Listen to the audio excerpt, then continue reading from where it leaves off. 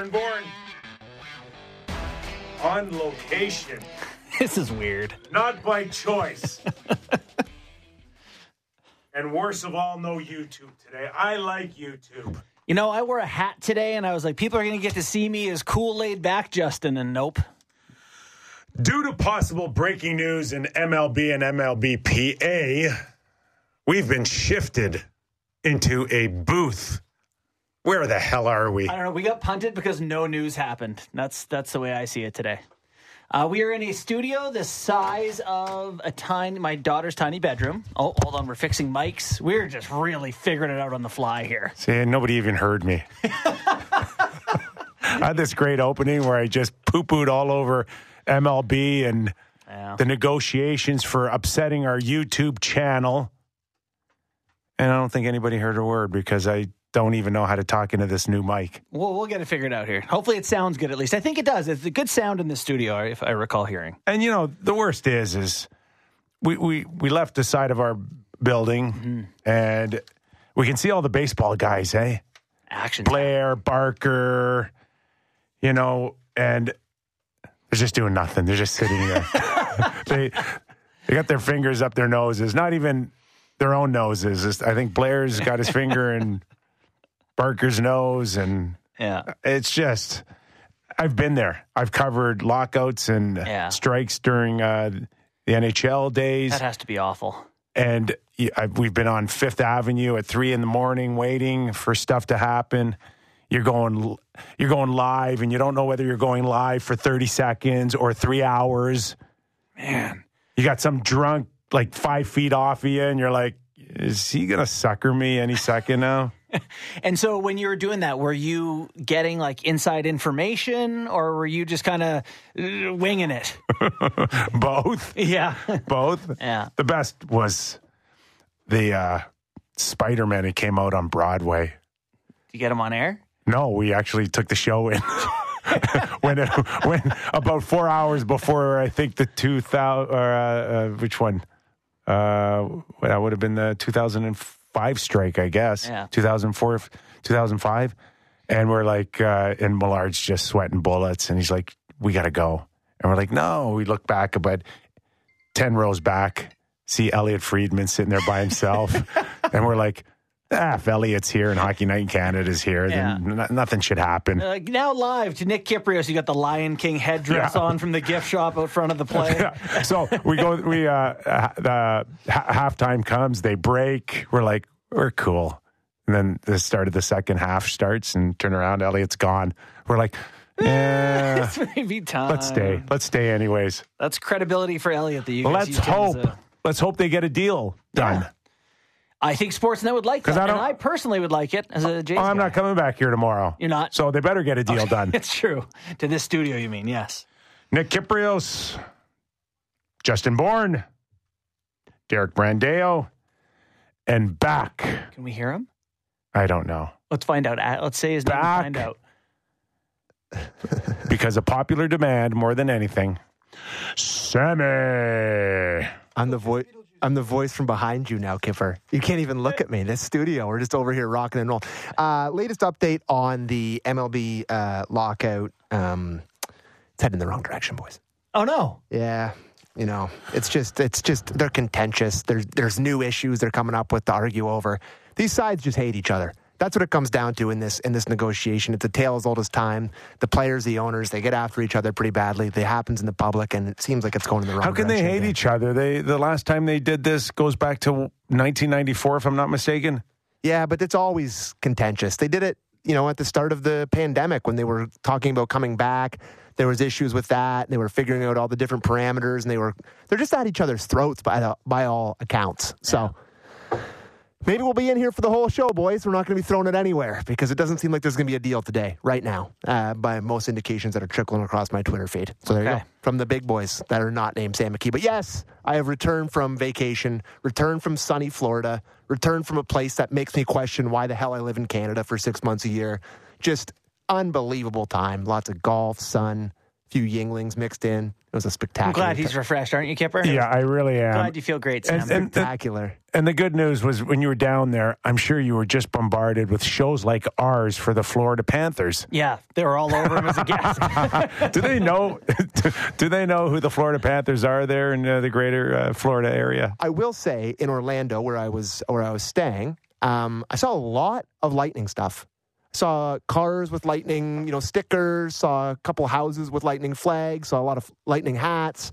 Did see a lot of. Those Lightning are just stuff. storm warning flags. It's a high hurricane zone. No, I will say that I was surprised by the amount of hockey stuff I saw. My cousin has ESPN Plus, and every single game you'd want to watch is on ESPN Plus down there. So you do have good access if you have that. Okay. I watched every Leafs game. I did my homework. Didn't miss one. My cousin has like a huge projector screen, so I was watching it.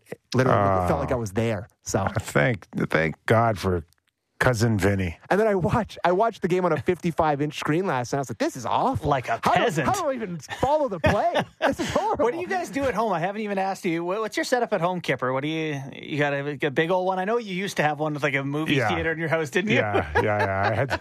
I had the ultimate broadcaster dream set up, but downgraded since then. Yeah. Kids out of the house, and now I'm just back to a 60-inch screen, I guess. Yeah. Oh, slumming it. Yes. Yeah. And Sammy, we do believe that you made it back in time from Florida to watch that barn burner last night against the Seattle Kraken.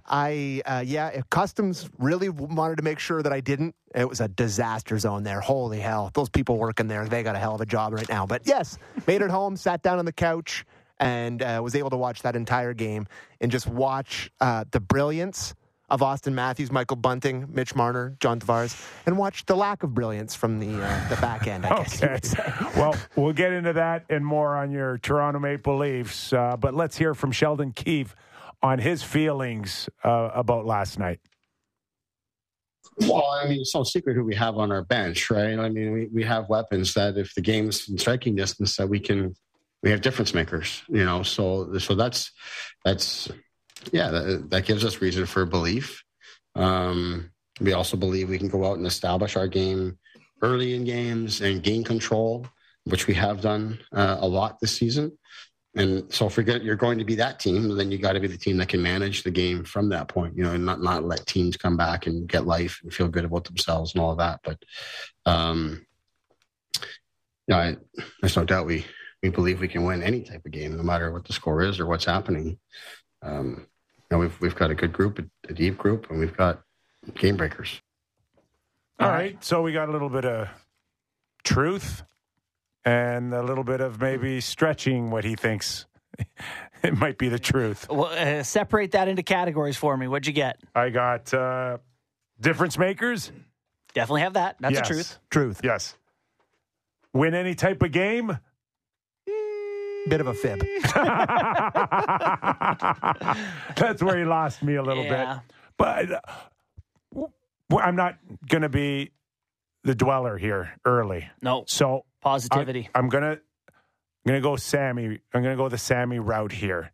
And let's just talk for 1 second about the dominance of Austin Matthews and Mitch Marner, because I think both of them, and yes, we can sit there and say that Austin's up for a Hart and he can win multiple awards, but right now what the two of them are doing, and yes, Bunting is in the conversation, is quite remarkable about the dominance. And this is, again, where Sheldon speaks the truth here. Difference makers. Yeah.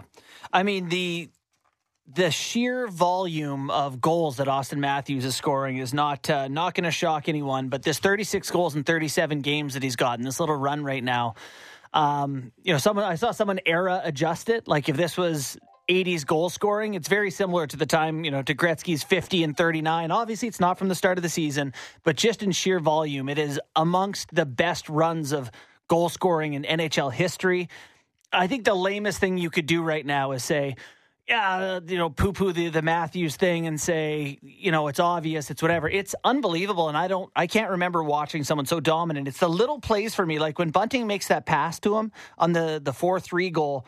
the way he's able to like angle his stick to pull the puck and gather it. And Sammy, you talked about that before we came on air. He just makes these little plays all over the ice. There was a one-timer where Marner found him where he, instead of driving the net, he popped up to the slot and got open for a shot. Didn't get all of it. But, you know, there's that hat trick last night. I watched that and thought he could have had 6. Like 3 felt like the minimum for what he could get. It's his 3rd hat trick of the year. It's the best goal scoring run I've ever watched in any consistent basis. Dominance. Sammy, you got a thought? Yeah, I would agree that it is the best stretch of goal scoring that I've ever watched anyone have, let alone the Toronto Maple Leaf. And, you know, that with his 3 goals last night, that gives him 242 career goals already, which is a crazy number, just considering that his first season was 2016, 2017. And that passes Ovi for the most goals in the NHL since then. Yeah. He's got the most goals in the NHL since he came into the league. It's really, I'm trying my best not to take it for granted. I'm really trying to just enjoy what we're watching because this is probably the best Leaf of all time, hitting the peak of his powers. And the empty netter he scored was only his 2nd on the season. The guys that are chasing him in the Art Ross race, Ovi scored his 8th empty netter last night out of 36 goals on the season, which is incredible. Kyle Connor's chasing him. Connor's got 5. Draisaitl's got 3. Like, these are not easy goals that Matthews is putting up. So can we pause on the Ovi 8 empty netters? Sure. I wouldn't think that he would be on the ice at the end of games that often. You think in terms of defensive, like if you empty net, you think of sort of Hyman scoring these kind of goals. You think of defensive guys getting the goals on the empty net. That's a lot of empty netters to this point of the season. That blows my mind. You're also talking about a guy that's chasing Cookies. the greatest. He's chasing his cookies. Goal scoring record in history. And I think it's a given that he wants to be on the ice and scoring goals ends games. Helps. He's ended the game 8 times for his teams and just said, this one's over. 8 means that you're going to get the record in 8 less games. That's what it means. Yeah. That's 47 in Ovechkin's career, by the way. Gretzky had 52, I believe. So he's second in all-time empty netters, yeah. Gretzky still had more, but so to have 46 or 47. Gretzky probably had 200 more games than him. A lot more, I would imagine. 300 more games at this point. But yeah, for him to have 8 this year and 46 or 47 in his career, like that's a big portion. And Matthews last night, second one of the season, you said? Yeah. So not getting a whole lot of freebies out there. I just don't know. Like even in my era, when I think about dominant players like Austin today, who it is comparable, and I want to get to. You're not old enough for Mike Bossy, but you saw Bossy? I saw Bossy. Would you have classified him with the quick release? Yeah. Yes, but that's where it begins and ends. Yeah. But I'm watching the dominance of handling the puck too in the offensive zone, and it is in many ways reminds me of a Jágr. But Jágr, good comparison. But Jágr didn't have the fast twitch movement of Austin, and that's the thing that amazes me the most. Is that he is 6'2", 6'3", 225, 230 pounds, but he's got the quickness with the puck like a Pat Kane. Yeah. So you mentioned his size there, and there was a play. I think it was maybe in the start of the 3rd period, maybe the end of the 2nd period, that had me licking my chops a little bit when Alexiak came up the boards. Matthews leaned into him, put him into the glass, took the puck off of him, and sent it up the other way. And you don't see him do that very often. But if he's going to add that sort of element to his game, where he starts bringing in a little physicality, I think we've seen it more this year, where he's a bit more willing to use his body. But that was one where I actually saw him seek it out, lean on the guy, put him into the glass, take the puck away. I don't think he's ever going to be throwing Junior B-style open ice hits here. But if he's going to be out there using his body like that, that just takes him to another level on top of the level that he's already playing at. And that's where Jágr was so great. Right. Is once he had it, he could stick his ass out, and he was like an oak tree. You just weren't. He didn't need the east-west, and then see you later move. He would just make you Joe Thornton was reach. like that in his later years, right? Like, But Yager was the best ever. skills coaches now, I think they call it inviting contact. And I think Matthews seems comfortable inviting contact now, where like the puck is in the corner, and instead of jumping out of the way of the hit or trying to make it, he's like, okay, I'm going to get hit, but that doesn't mean I have to turn the puck over. So it's a confidence in your size where you could absorb that contact and still continue making the play that you wanted to make in the first place. So, again, no amount of praise is overdone at this point. And so Marner got a goal last night, got the winning goal, and the Leafs improved to 44, 2, and 3 all time when Matthews and Marner both score a goal. So it's a pretty good recipe for them. 20, 0, and 1 in the last 21. It's an unsustainable Game plan? game plan. Yeah. It's not, Sammy Sammy. I'm hates it. sorry, but you cannot, especially in the playoffs, expect Austin and Mitch to score every game and put up this type of numbers, and then still have to feel like you need the last minute to decide whether or not you can beat a team like Seattle. It's just not sustainable. Are you with me on that, Sammy? I kind of believe that they can score, not every night, but in a 7-game series, I feel like this line is one of the biggest weapons in any sort of series across the NHL. We do not agree. What? Yeah, What? we gotta. You're getting Super Sammy on me, and we're not even It's the best 15 line. minutes it's in the show. It's the best line in the NHL Yeah. by far. Okay, but And you don't think that that's a big weapon going into a playoff series? I think it can help, no question. But we're also talking about a different style of play in the playoffs, and we know that, Sammy. So We're not.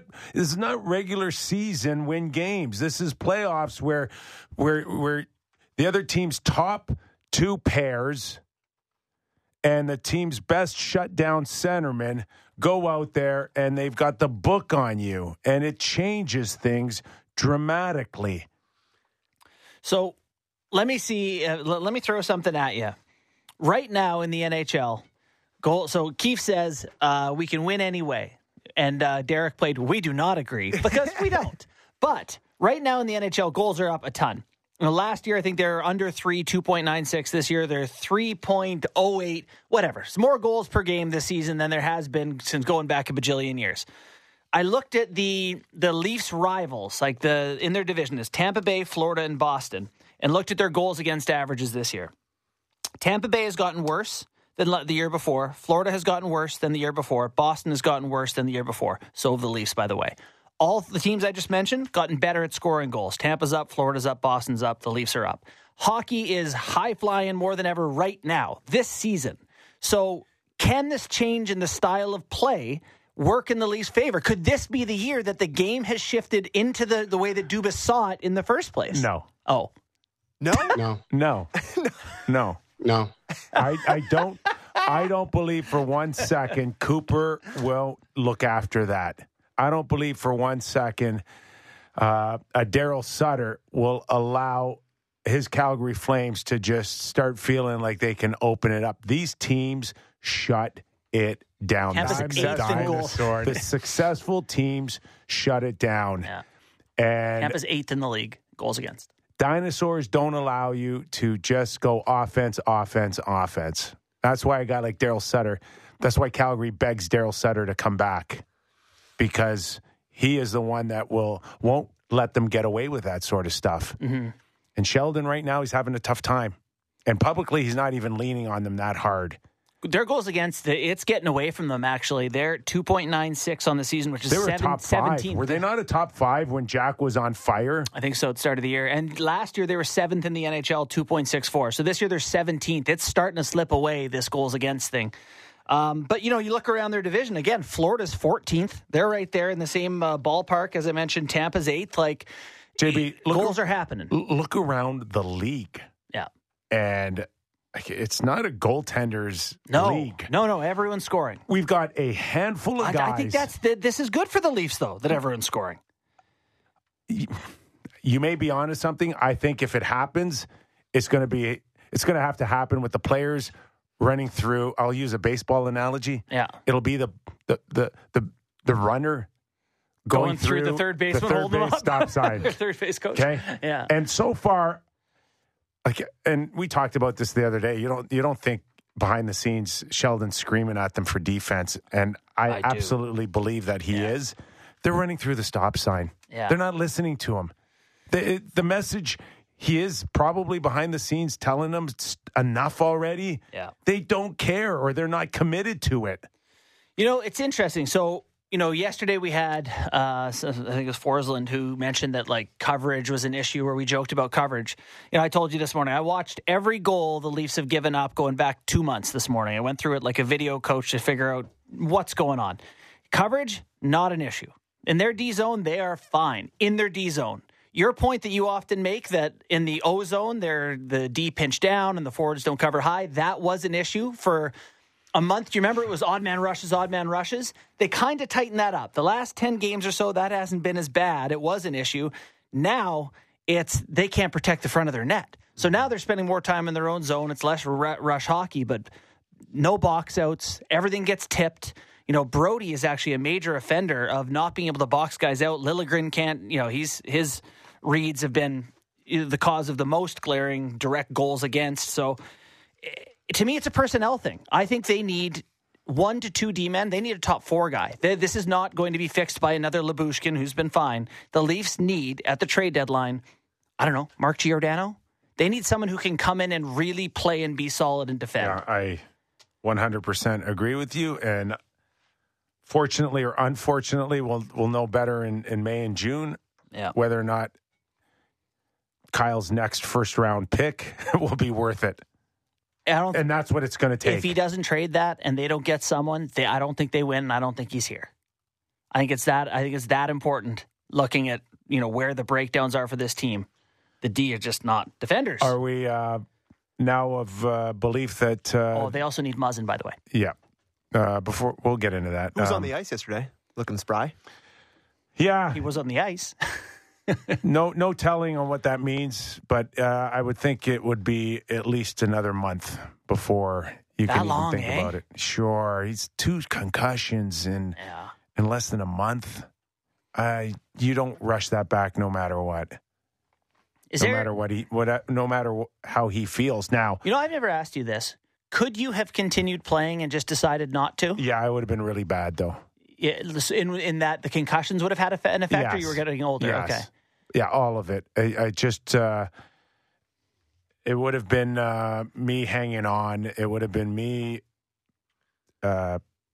feeling like I was painted into a corner to keep going. It wouldn't have made a lot of sense, and it would have jeopardized my next 20 years. I know that for a fact. That's where I'm kind of going with this is, my dad has had a number of concussions and believes that it has affected him in a significant way.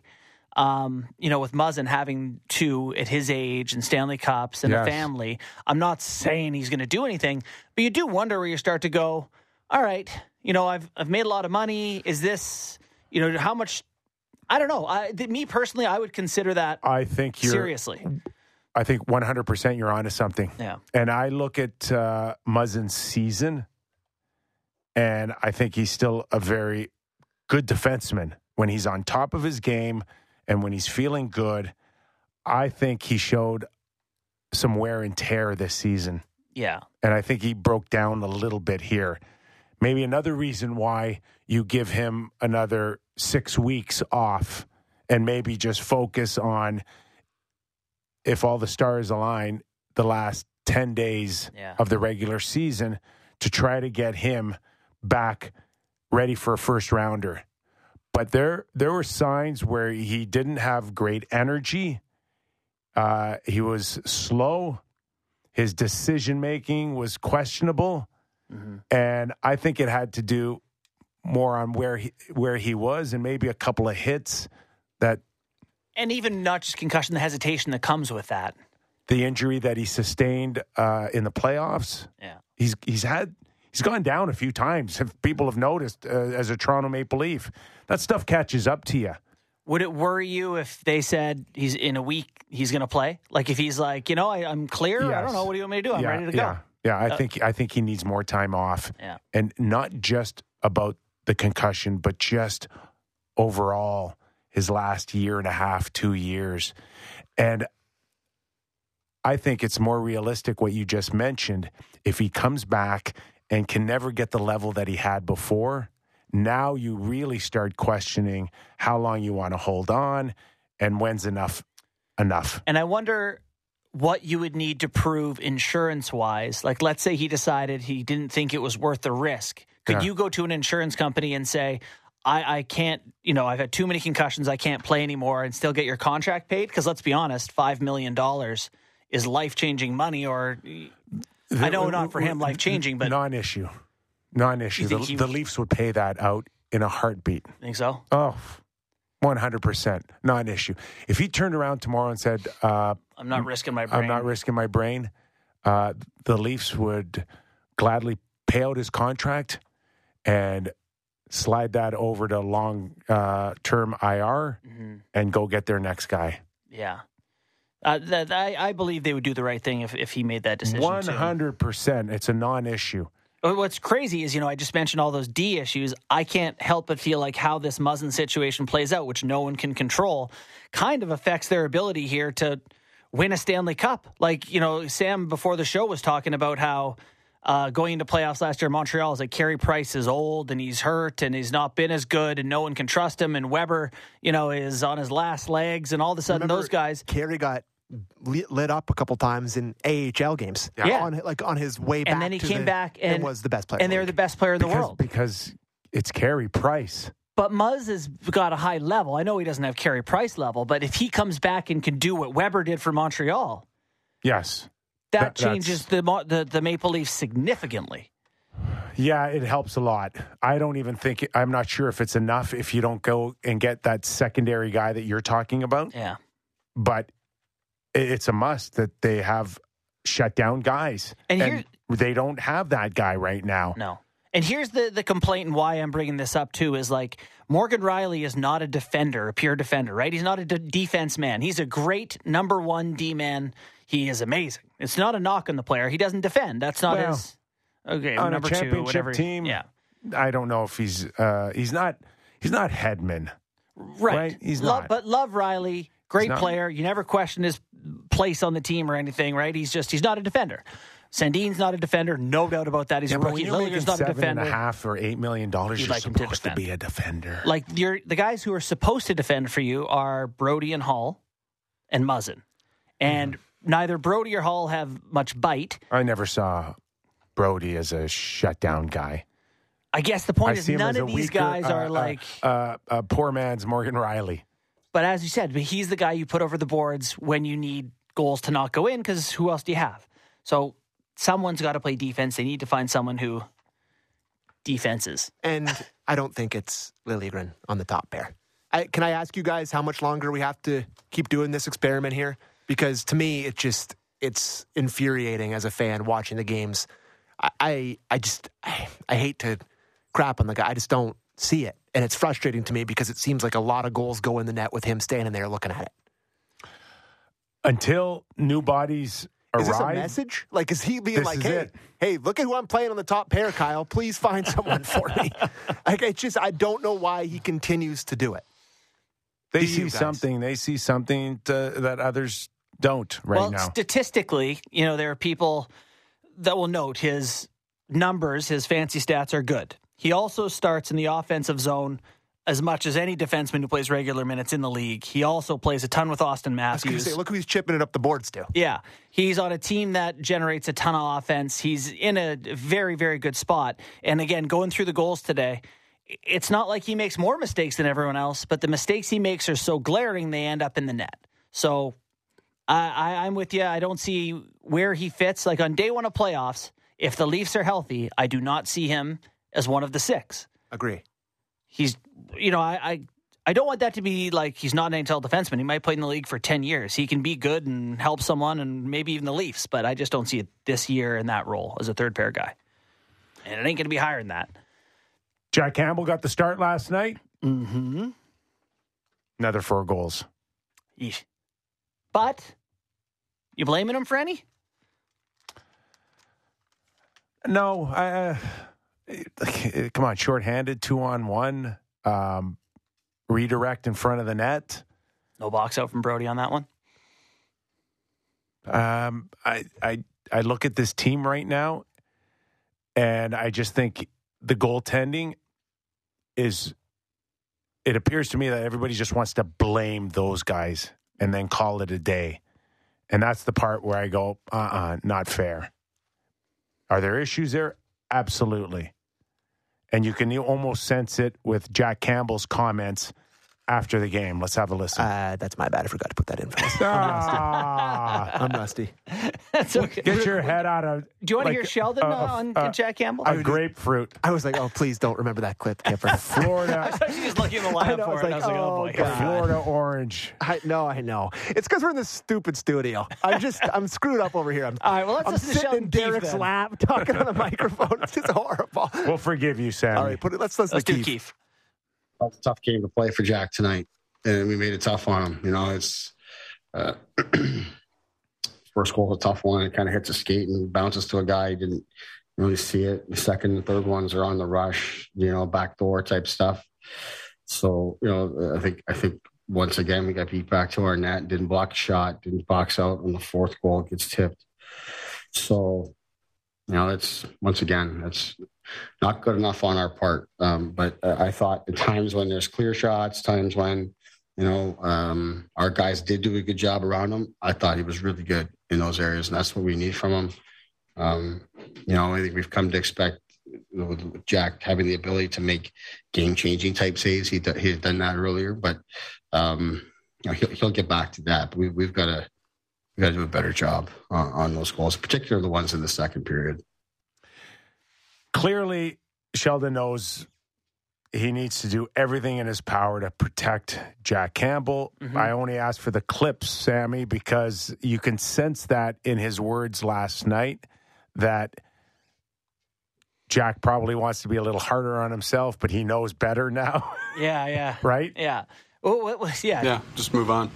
I think he said, I'm not going to beat myself up too much. Too much. Yeah. You're exactly right. Me and Steve had a good game plan. He's like, yeah, The same as every Steve other came up with a game plan.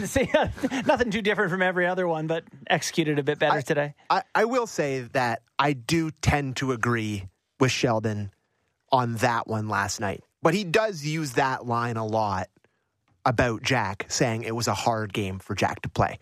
We've played a lot of clips on this show from Sheldon talking about the goaltending because it's obviously been a hot button issue. And a lot of the time he uses that line saying it was a lot hard one for him to play. We had the puck a lot and there wasn't a lot of chances, and he really leans on that. And sometimes I bristle at it. But last night, I don't know, other than the first one that was kind of a weird bounce, bad rebound that was shot in, they were just grade A's. They didn't really, you said, the last one's a tip in, right? The fourth one's a tip in that goes under his arm, and it's like, can we get one of those squeezed? That's what I mean. That's what a lot of people say. Oh, yeah, there's been weird goals. You do get saves on weird goals from time to time. You watch the Lightning play; they get a lot of weird saves and a lot of weird goals. It happens. So I kind of see where he's coming from on it was a hard one for him to play, but at the same time, just like every other night, 4 went in the net. Right. It's just every game, fellas, there's 4 goals in the net, and it's a really hard thing to do to win when that happens. In about 10 minutes' time, we're going to go to Kelly Rudy, NHL analyst for Sportsnet Hockey Night in Canada, a guy that I've worked on many nights on Saturday nights. We're going to get his thoughts as well on Jack Campbell. The one thing I can say, guys, that I think everybody's not worried about, but the challenge with Jack is finding that comfort zone for him personally. And we saw him at a 940 save percentage those first 35 games. And now since January, we see him at a 890 clip. Yeah. And Jack, you're not a 940 and you're not an 890. Where is your bar right now? Reality helps. That's right. So what are you? Where is your bar, and can you get there? Because you still watch and listen to him, and you get the sense that he expects to make every save. Right, which in theory is good, but it's not healthy. So his numbers, he needs help. His numbers right now, if I were to tell you at the start of the season to this point that Jack Campbell would be 24-9-4 with a 2.65 goals against average, a 9.14, and 4 shutouts, would you say that he's having a bad year? Of course not. So it's just the process of what's Just happened. when you showed me his numbers the first 35 That's games. what I mean. But I'm not allowing you that privilege. I'm just saying, looking at his numbers right now, and he's 10th in wins, he's 16th in goals against, he's 18th in save percentage. If they could just get league average from here on out, like him being a league average Well, he's goaltender. 9-14. If he can be a 9-14 on the year, you'll take it. If he can be a 9-14 in the playoffs, you'd take it. Correct. And you would win games with that, with the Leafs, the way that they're scoring and the way that their offense looks. I don't know if I just want him to find a level. There's just so many times where it's hard to, like I said, win games with 4 going in your net every night. There are some people out there that think Kyle should have the number one priority on finding a goalie out there. Lots of people. Yes. And that just, again, unless something falls in his lap, I don't see him doing anything. Well, it's very much someone who hasn't looked at the situation closely. If you're like, the goaltending's been bad, they need a goalie. Like any more evaluation of it, and you're like, oh wait, who's better than the goalie we have? Who's available? What's it going to cost? What are our other problems? It doesn't take you long before you go, I guess we're stuck with this. Boy, Marc-Andre Fleury would be an exciting thing, though. in the We city. did that yesterday, Sammy. I'm sorry, I wasn't listening. I was on a plane. But it would be exciting. It would be exciting, but I agree. Of course. No argument that it'd be exciting. I think you just but addressed the D. that also shuts Jack down completely. You guys understand that? That's a good point. Okay? You know what you do? Then can you it's trade over Jack? for Jack. In terms of confidence, Ken. How about this? Yeah, or opportunity or re-signing him. Arizona want to trade you Chikrin for So Campbell? now you have Marc-Andre Fleury going on in his existing contract. It's over. You're not going to re-sign him. You got no Jack, and you've got Mrazzy Pants is your Mrazek guy. and Wall to start next year. And after... Hey, how you feeling now, Sammy? Wall just signed a new deal. Hey. Not great. And that's still no 100% guarantee that Fleury will come in. Now, be in Fleury's position right now.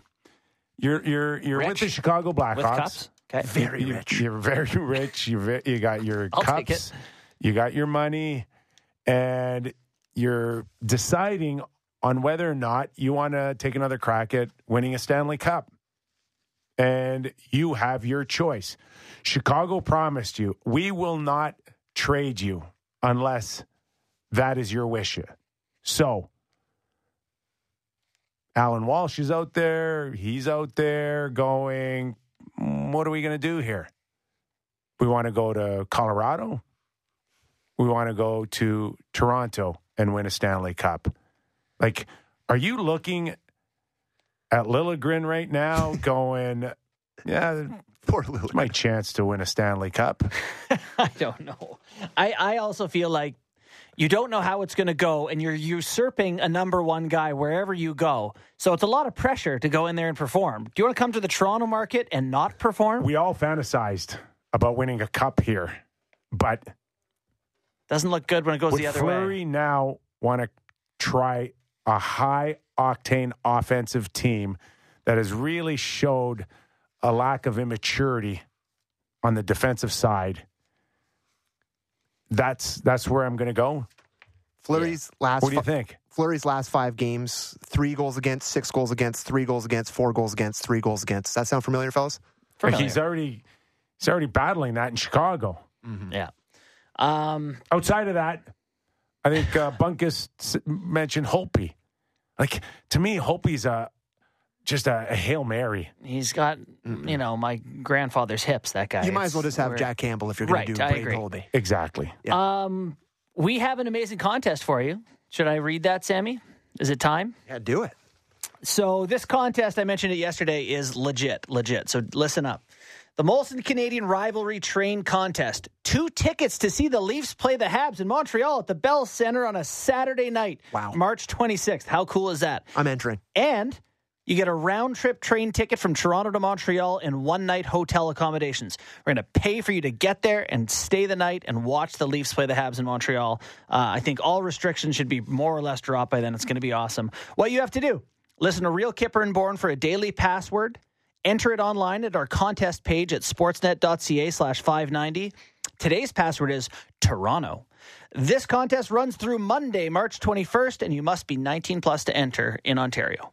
God, you're getting better at that. That's a good one. What a read, Thank man. you. I'm done. Wow. I think it's because we're in a cubby hole. Wow. Get the sense for the audio in here. Before we go to break, you guys, let's throw Keith's comments on Wayne Simmons because it was a nice ceremony. Way to end yes. the block.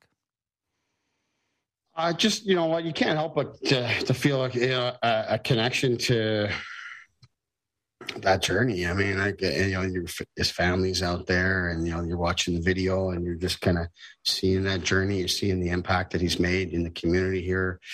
You just can't help but feel the pride that he has to be a Maple Leaf here at this point in his career. That's what really touched me, watching that as a special moment. You know, it's hard to play in this league. It's hard to make this league. Hard to play one game and let alone get to 1,000. And then, like we've talked about, he's not many easy games for Wayne Simmons, and hasn't been an easy journey. So for him to have that moment out there with his family and his young kids, it was terrific. We saw his beautiful family out on the ice. Sheldon's 100% correct. 1,000 games. He's played them hard. Yeah. He's battled in front of the net over the years. He's Earned fought his keep. 1,000 games. I mean, I ran out of gas at, 450? Yeah, I was just 450 short of your 450, but almost got there.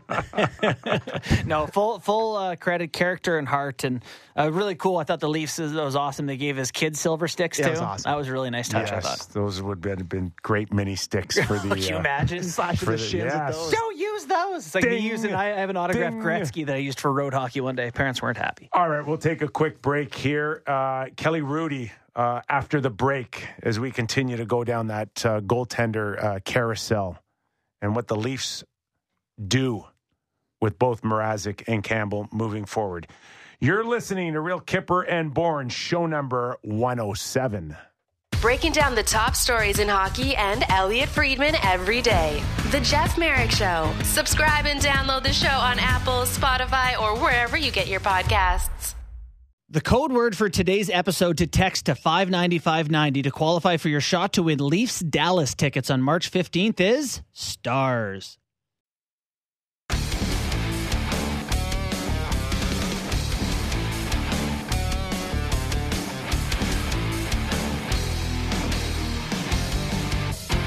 Know what button to push around here. You're good. You're good. I'm good? You're good. Twitter's kind of giving it to you a little bit about your over-under. Oh, yeah. The big bet. I got it wrong. What do you want me to say? 6.5 last night. We're never doing that again. I only went with you because I wanted to be a good teammate. Listen, I appreciate the support. And right or wrong, got my back. I love it. I also had Bunting over half an assist was paid better. So would you ever take the Leafs on an under ever again? I'm going to keep banging it. Are you? Oh, yeah, absolutely. They're going to figure it out at some point. An easy one would be Matthews scoring a goal. Wouldn't you just play that every game? Nah, they don't pay you for it. They don't, eh? No. They're smart. They've got it figured, too. They've watched the games, too. The Bucks know what's up. Two-man race, for the Hart?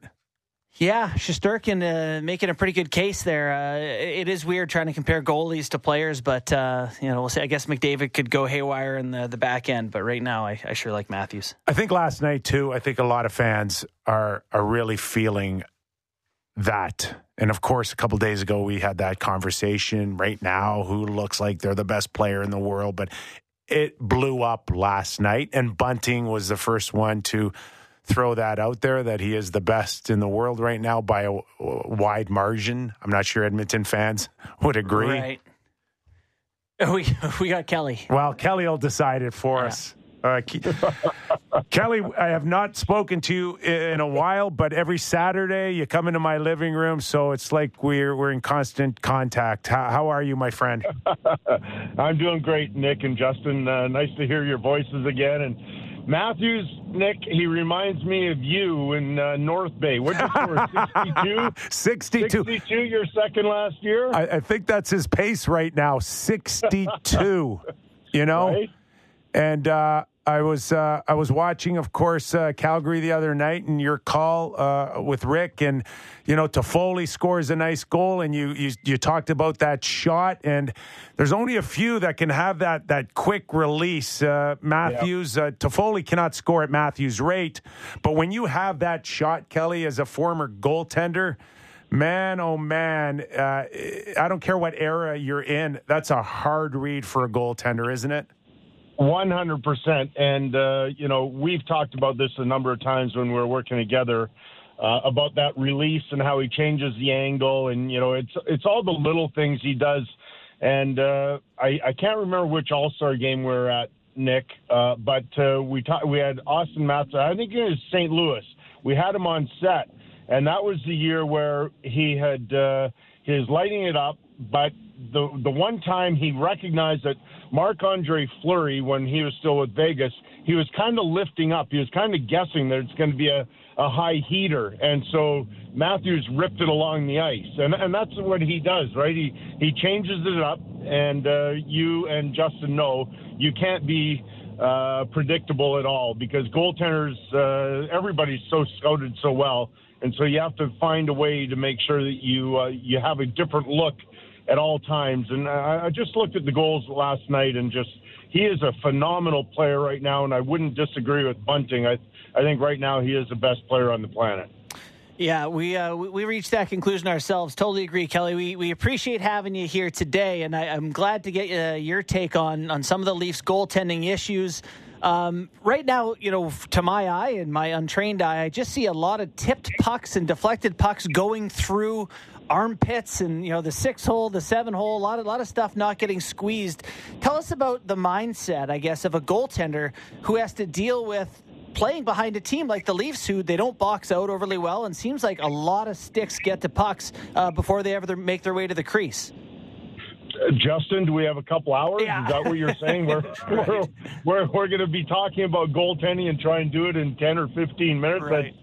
It's pretty difficult right now. And as a former goaltender and a guy that's gone through some things, and I've shared my story about mentally, I went through something in 92, 93. I didn't recognize at that time there was mental health issues.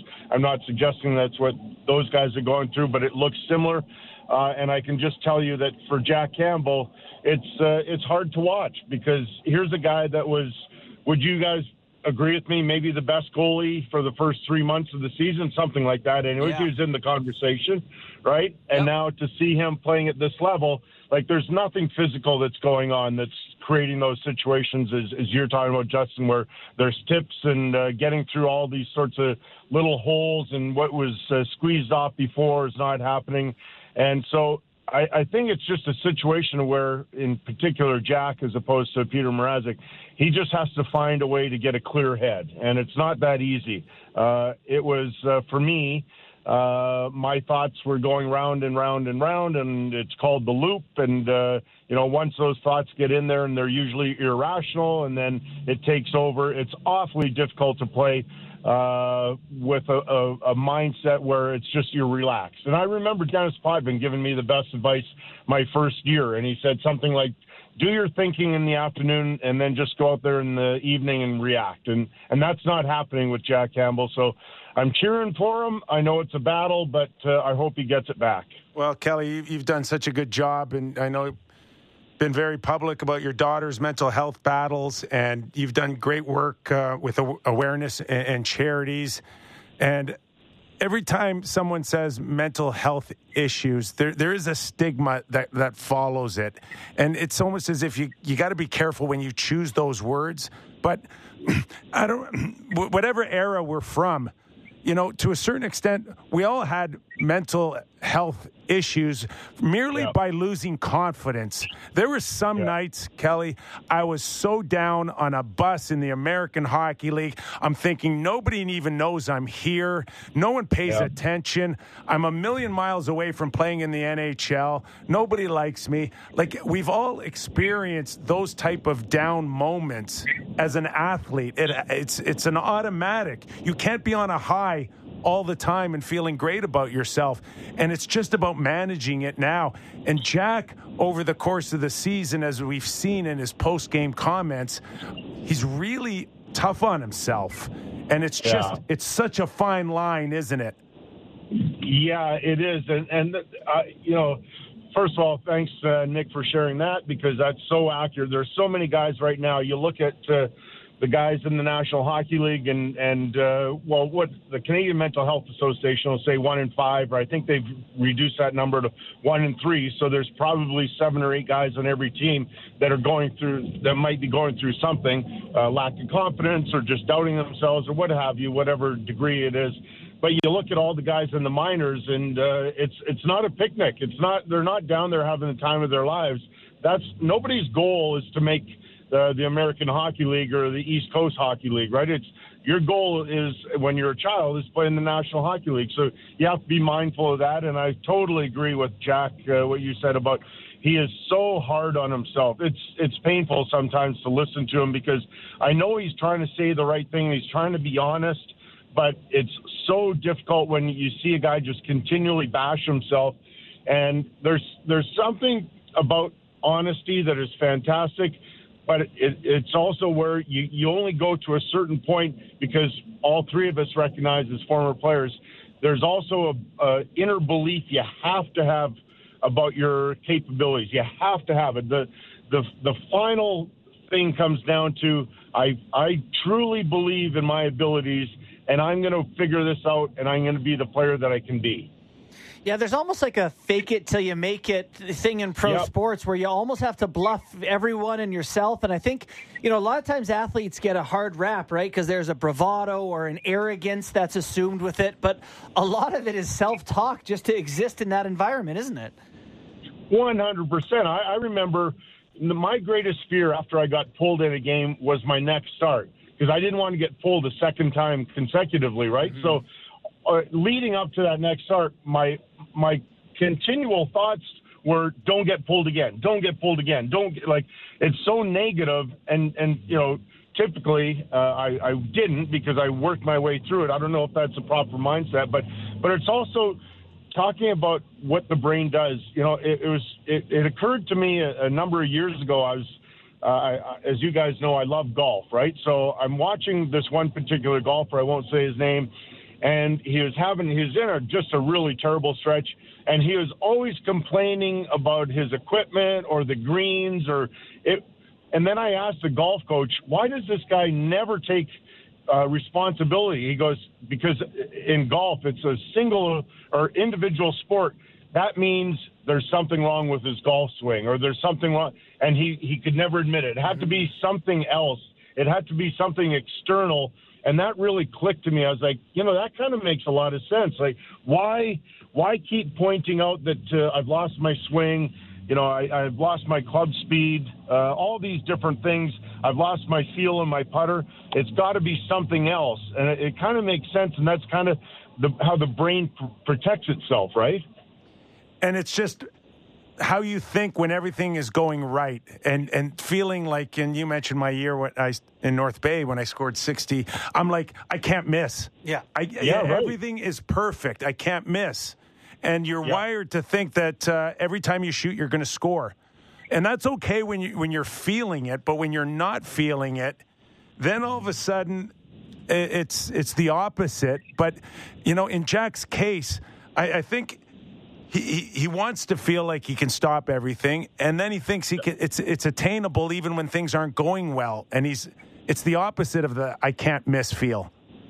It's funny too, because, and I can't speak again for Jack, but I can speak for my own situation when I went through that 2-month slump. When I got to the rink every day, I felt great.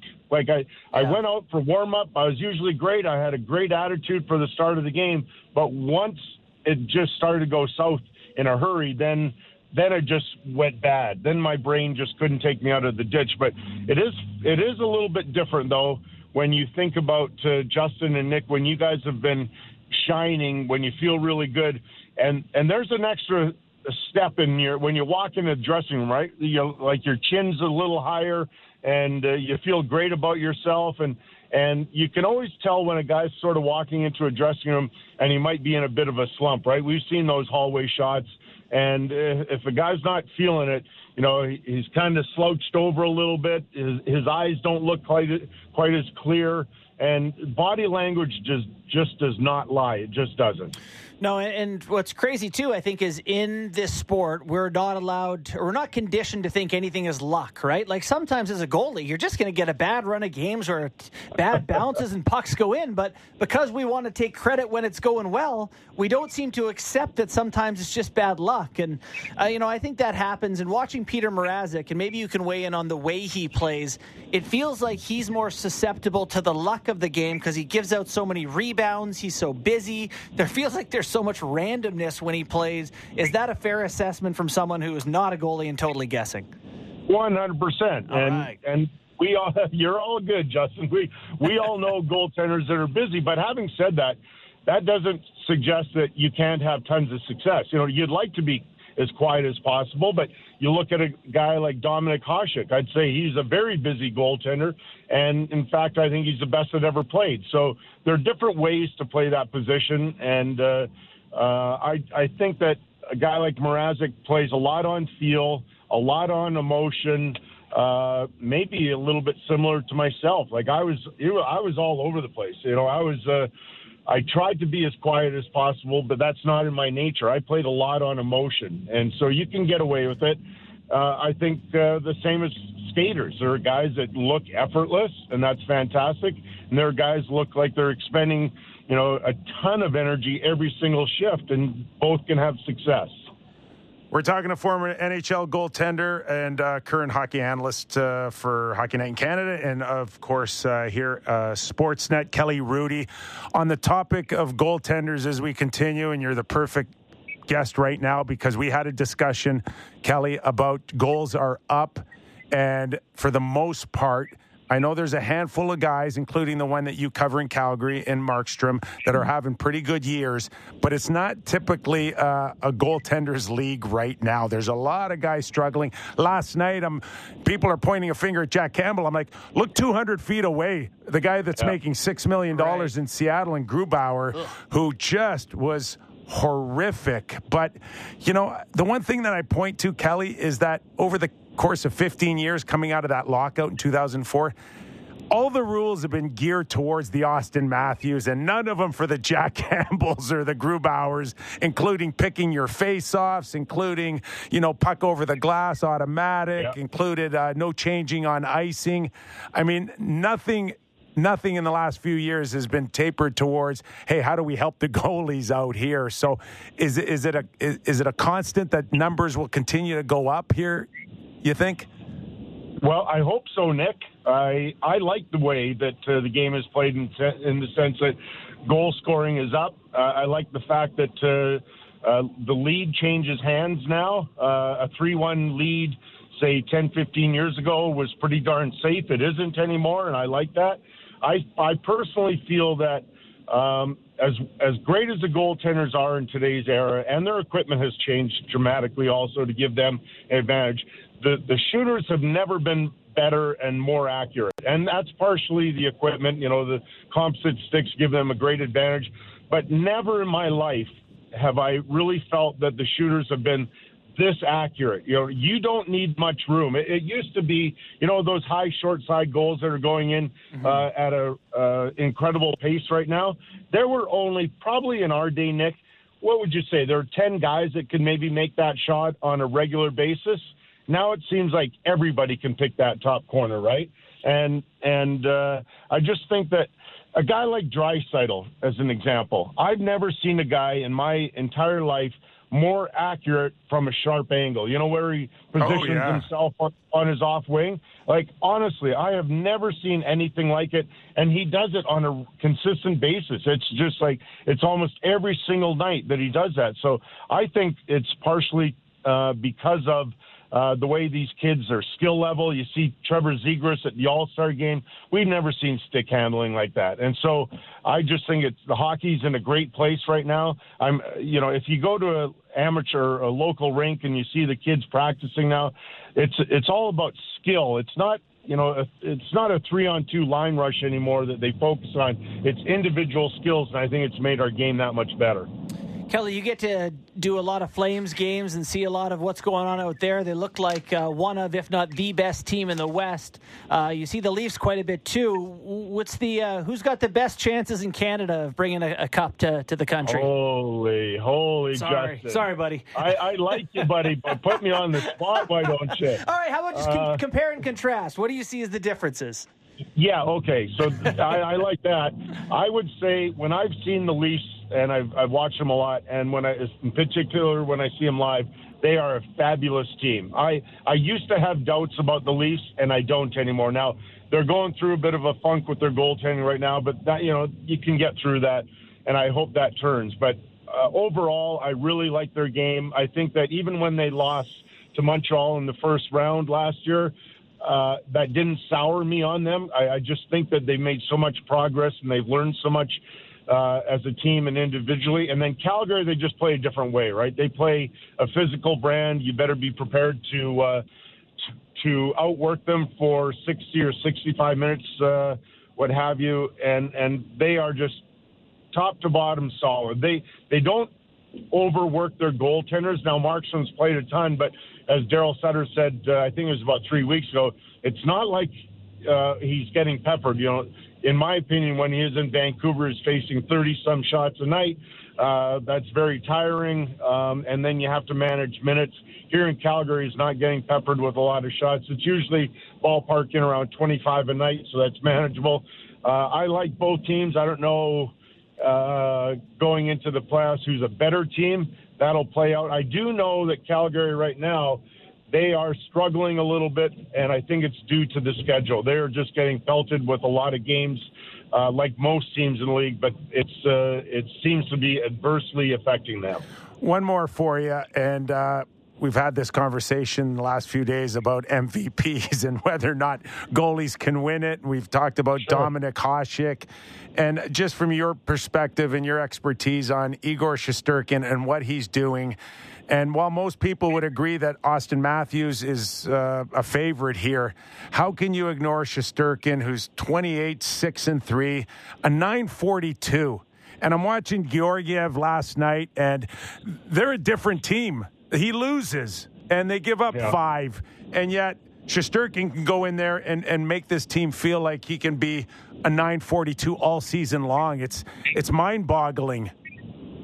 Yeah, it is, and I'm biased, of course, right? So I've always wondered why. Yeah, I wondered why goaltenders. It's very difficult for them to win the Hart Trophy. I think it's the most important position in the game, as people have talked a number of years ago. The game should be called goalie and not hockey, and so I think Shesterkin is at a different level than everybody else right now. And .942 save percentage is I can't even comprehend. It makes no sense to me. I don't know how you can do that. I think my best was .910, and I was pretty darn proud of that. And to be 30 points higher than that is ridiculous. So, but having said that, just watching Austin Matthews and where his game is at, it makes a lot of sense also to me that he is the front runner. It's hard to differentiate, but I mean, it's quite the race, and man alive, we still have almost 30 games left, so it's going to be a great race to the end. Yeah, right? It sure will.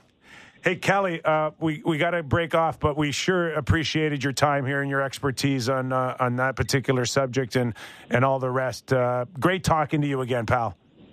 Same. Great chatting with you, Nick and Justin. I'll talk to you guys soon, I hope. Yeah, thanks a lot, Kelly. We appreciate it. Kelly Hrudey, NHL analyst on Hockey Night in Canada. I didn't tell him that we're not pro goalie union here. He's not even pro goalie. He totally bailed on Shesterkin and went with Austin. That's true.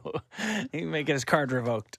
Okay, and all the numbers against the New York Rangers say that this is not sustainable. No, that is a below-average team with the best goalie. And Georgiev last night cannot come close to doing what Shesterkin does on a nightly basis for the New York Rangers. They go from a team that should be fighting for a playoff spot to a team that could go to a conference or Stanley Cup final with one guy. This show, and I know our listeners, and I want to just give Auston Matthews the heart and be like, heart, not even close, whatever. This guy's been above average in 31 of 37 games. There's a goalie steals stat. It's not even close. This guy is dragging a mediocre team to the playoffs and beyond. His season in net has been one of the best, if you can keep this up, historically in the NHL. I know. See, sorry, Sammy. Wrong show for that conversation. I think that the narrative will get out of control for Matthews. You can't play like this in Toronto and have it not. It's just, it can't be controlled. He's playing the best that any Leaf has played. He's on the precipice of scoring 50 for the first time, maybe breaking the Toronto Maple Leafs goal record, maybe getting 60 goals, and having the Leafs have one of the best 5 or 6 records. Going to have the best season in NHL history in goal and drag a mediocre team to the playoffs, and you're going to slough that off? Doesn't matter. It's a goalie. They have an award for the goalies. It's called the Vezina. Perfect. Here's your good goalie award. Go there you away. go. You're the best. Oh, you're the best goalie. Let's talk about the guy that plays every minute 60. I don't know. Yeah. I don't know.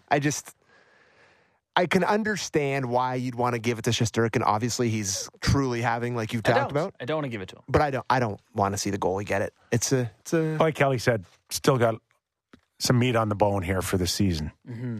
And I don't know whether or not, again, another third on top of what he's had to do would be extraordinary. But if he breaks tomorrow and lets in 6 or 7 and has that moment, would anybody really be surprised? No. It's National Hockey League, best players in the world, 82-game season. Got to get it over the finish line.